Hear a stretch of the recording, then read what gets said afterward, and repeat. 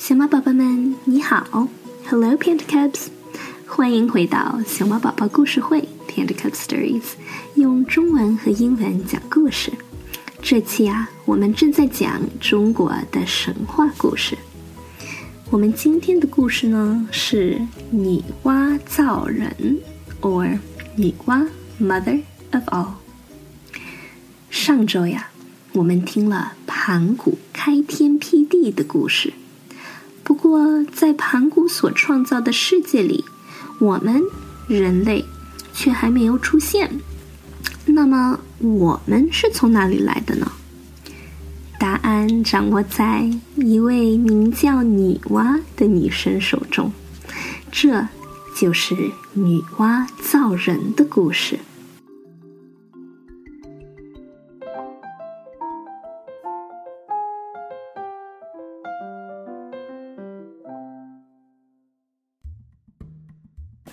从新世界的烟雾中出现了女神女娲，她的身体像高山一样高，双眼像星星一样亮。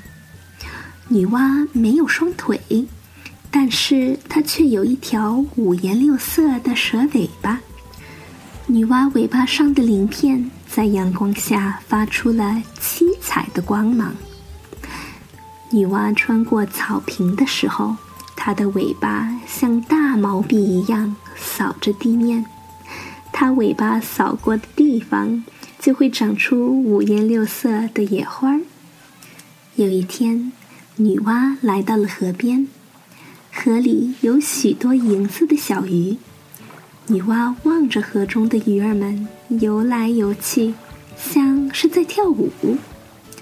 女娲又向天空望去，看见鸟儿们在一起飞翔，鸟儿们一边飞一边唱着快乐的歌谣。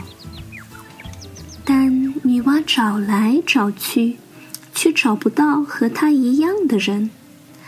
女娲非常孤独，因为没有人能陪她一起笑，一起跳舞，一起唱歌。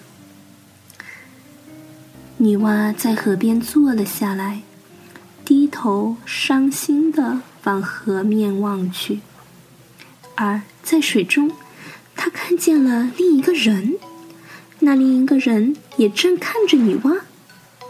女娲靠近了一些，那个人也靠近了一些。女娲笑了笑，而那人也笑了笑。女娲看着自己的倒影，突然有了一个主意。我为自己创造一些伙伴，我就不会孤单了。于是女娲拿了一些泥土，做了一个和她长得很像的人，只不过这小泥人有两条腿，没有尾巴。女娲把小泥人放在地上，小泥人的脚刚着地，竟然开始欢笑起来，又是跳舞又是唱歌。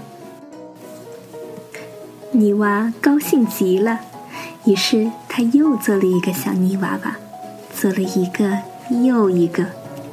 没过多久，一群小泥人围绕着女娲，又是唱歌又是跳舞，一片欢声笑语。他们就是传说中最原始的人了。女娲非常疼爱他们，因为他们都是女娲的子女。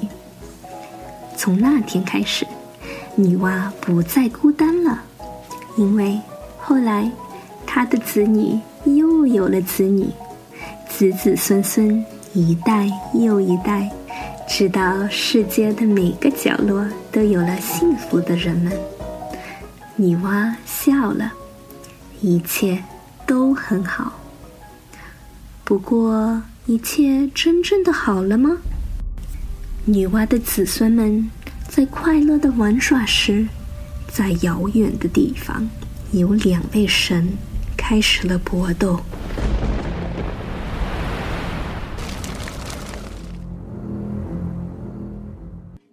好，小猫宝宝们，这周的故事就讲完了。